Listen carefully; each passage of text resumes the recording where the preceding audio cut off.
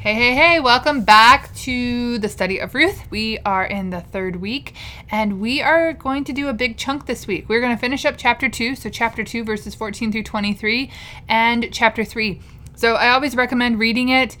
First, I'm using the New International Version that when I reference back the verses, but I'm not going to be reading the end of chapter 2. I will be reading the verses in chapter 3 this time. So if you have a second, just push pause and skim over it so it will just put it into context. So I'm just going to dive right in here. So buckle your seatbelts. I'm just kidding.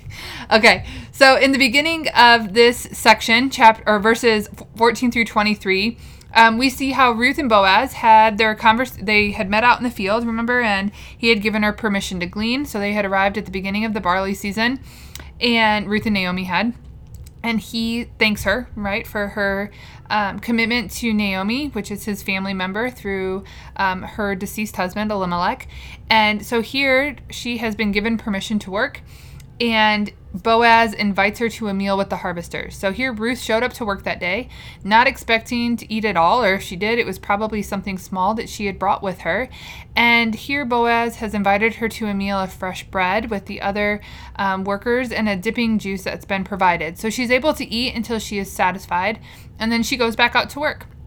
So next, Boaz makes sure that the men that are working there know not to reprimand Ruth and to even make sure to leave extra grain for her to glean. So he's definitely providing and protecting for her from early on in their relationship. And so she works until evening, Ruth does, and she threshes the barley and has about an ephah, which is about 30 pounds, and she carries it back through town. And not only is 30 pounds a lot to be carrying after a hard day's work, but she's also risking the embarrassment from other people's criticism because they're going to see her and see that she's been gleaning, right? And that's maybe not the proudest moment, right, when you're kind of picking up leftovers. But she also brings Naomi home her leftovers from her meal. So Ruth continued to work, and she continued to work after the meal that she ate that day, and instead of eating the leftovers for herself, she saves them for Naomi. And I think this just goes on to continues to show just how much and how deeply Ruth cared for Naomi's overall well-being. So Naomi goes on to ask about Ruth's day, and she learns that Ruth gleaned on Boaz's field and how he had blessed them by telling Ruth that she could glean on his fields to follow the women, and that she would be protected there. So, and then Ruth also learns from Naomi here in this section that Boaz is a guardian redeemer. Now, a guardian redeemer, the definition, it is a legal term for one who has an obligation to redeem a relative in serious difficulty. So Boaz had an obligation amongst any other relatives that they may have had in Bethlehem to redeem. Boaz had the obligation to redeem those relatives in serious difficulty. So considering the times and the harvest season was coming to an end at the end of the 6 to 8 weeks, the likelihood of work for Ruth and Naomi is slim after this harvest season comes to an end. Times were rough. They were two women alone in a time where men were the providers. And at the end of this harvest season, they were going to need help. And Naomi knows this, and Ruth learns this. And they also recognize that Boaz is a guardian redeemer. So Naomi expresses how wonderful it is that Boaz has offered protection and permission to glean in his fields, and Ruth continued to stay close to the women and gleaned until the barley and harvest were finished, which is that estimated 6 to 8 weeks. So now remember that this is the time of Judges, which included a lot of sexual immorality. I think it is safe to say that Naomi had peace of mind that Ruth would be safe working for Boaz. Ruth, as we have seen many times mentioned, is a Moabite, and a little history about Moab, which was a country, is that Moab is named after a man named, you guessed it, Moab. His mother seduced her father. Lots of wine was involved, apparently, and Moab was conceived. So Moab was a product of incest. The creation of Moab originated, and it was then and is still today highly recognized as sexual immorality. Incest, any way you cut it, is sexually immoral. With all of that said, and illegal. With all of that said, it is easier to respect the protection Boaz provided for Ruth the first time she was gleaning in his fields. Remember back to the beginning of the chapter 2, when he offers his protection and commands his overseer to make sure she isn't harmed but cared for. One of the reasons, in my opinion, is because men may have seen her, being that she is a Moabite. I think it's very clear that she looks different than the people of Bethlehem, as someone who may, keyword being may, be easier to seduce and take advantage of, or even think that she would exchange sexual services for money. These were not only dark times, but given where she had come from, assumptions may have been made. However, Boaz protects her and makes sure she is able to provide for herself and Naomi. Even in biblical times, I'm sure there were certain stereotypes. What do you think? Now, keeping all of that in mind, let's move on to chapter 3. So, chapter 3 starts with the seasonal work is ending. So here Ruth has been gleaning somewhere between 6 to 8 weeks. And that means that Boaz and Ruth most likely won't be seeing each other. Essentially, they will go their separate ways. And Ruth has been following the women here on the fields. However, Naomi has a different plan. A plan that will sound absolutely ridiculous. It just does. So just remember that the cultural times were very different, and then we're just going to break this down. So verses 1 through 4, let's read those in chapter 3. I'm reading from the New International Version, or the NIV. So one day, Ruth's mother-in-law Naomi said to her, "My daughter, I must find a home for you. My daughter, I must find a home for you where you will be well provided for. Now Boaz, with whose women you have worked, is a relative of ours. Tonight he will be winnowing barley on the threshing floor. Wash, put on perfume, and get dressed in your best clothes. Then go down to the threshing floor, but don't let him know that you are there until he has finished eating and drinking. When he lies down, note the place where he is lying. Then go and uncover his feet and lie down. He will tell you what to do." That's the end of verse 4. Okay, so if you're saying, say what? Let me break that down. Naomi knows that it's crunch time. Their peace of mind that they've had over these 6 weeks is coming to an end. And so they are very much going to be in that serious difficulty or in seriously difficult times because work isn't going to be there like it was during the harvest. So most likely, Boaz had only seen Ruth in work mode. Sweaty, not her best dress, function over fashion kind of thing. Imagine working in a field all day. It's dusty, dirty, you're tired. And Naomi tells Ruth to freshen up, perfume, best dress, the works. A little bit of a Cinderella moment here, don't you think? But now the threshing floor is where the barley and the wheat would be broken down. The goal was to separate the kernels from the husk, the chaff, and the stalk.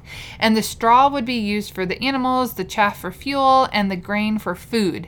So the men, including Boaz, would sleep there at the threshing floor to protect and guard it all from thieves.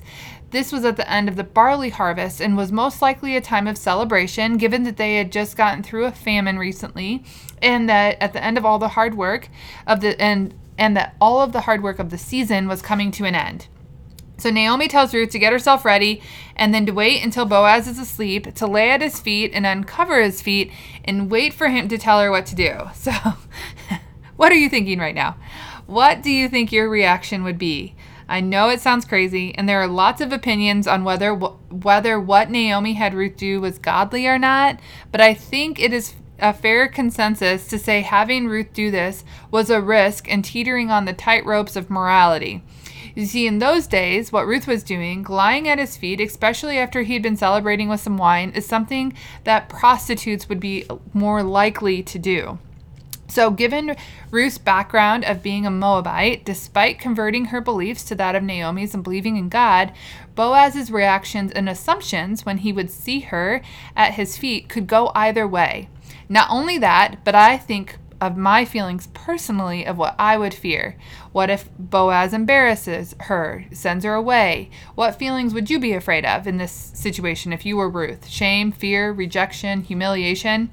Every time I read this, those are the feelings that leap into my throat during this part of the story. Ruth was being so incredibly obedient to Naomi and determined. I wonder if those feelings entered her mind. What was she feeling? What was she thinking? But instead of responding with I'm sorry, did I hear you right? You want me to do what? Ruth responds, it seems like without missing a beat. So back to the story in verse 5, it says, I will do whatever you say, Ruth answered. That is her response. She's just like, okay, I'm down. I will do whatever you say. So I'm going to read verses 5 through 9 here. I will do whatever you say, Ruth answered. So she went down to the threshing floor and did everything her mother-in-law told her to do. When Boaz had finished eating and drinking and was in good spirits, he went over to lie down at the end of the grain pile. Ruth approached quietly, uncovered his feet, and lay down. In the middle of the night, something startled the man, and he turned, and there was a woman lying at his feet. Who are you? He asked. I am your servant Ruth, she said. Spread the corner of your garment over me, since you are a guardian redeemer of our family. So Ruth does everything that she is asked to do. Boaz is in good spirits after a night of celebration. He falls asleep, and Ruth does as she is told, lies at his feet and uncovers them. The night goes on a bit, and then Boaz is startled awake, notices the woman at his feet, and asks who is there. Ruth responds, I am your servant Ruth, she said. Spread the corner of your garment over me, since you are a guardian redeemer of our family. Take note to the part where she says, spread your corner of your garment over me. This statement immediately makes Ruth's intentions very clear. Spread your garment or blanket is a symbolism of engagement. Ruth right here is proclaiming her love for Boaz and asking him to propose to her. He is a guardian redeemer of her family, and she's saying she loves him and wants him to marry her. Can we just push pause here for a second? If this is not vulnerability and humility mashed into one, I don't know what is. She is asking Boaz to marry her, to save her. Imagine if this were a movie. This is the part where our mouths drop open a little further in anticipation as to how Boaz, in this case, is going to react. Will he laugh, smile, let her down gently, tell her to go fly a kite and get out so he can get back to sleep? The list goes on. Ruth was trampling many cultural taboos as she was younger and Boaz was older. She was a servant and he was her boss. She was a Moabite and he was an Israelite. She was poor and he was rich, and she was a woman and he was a man.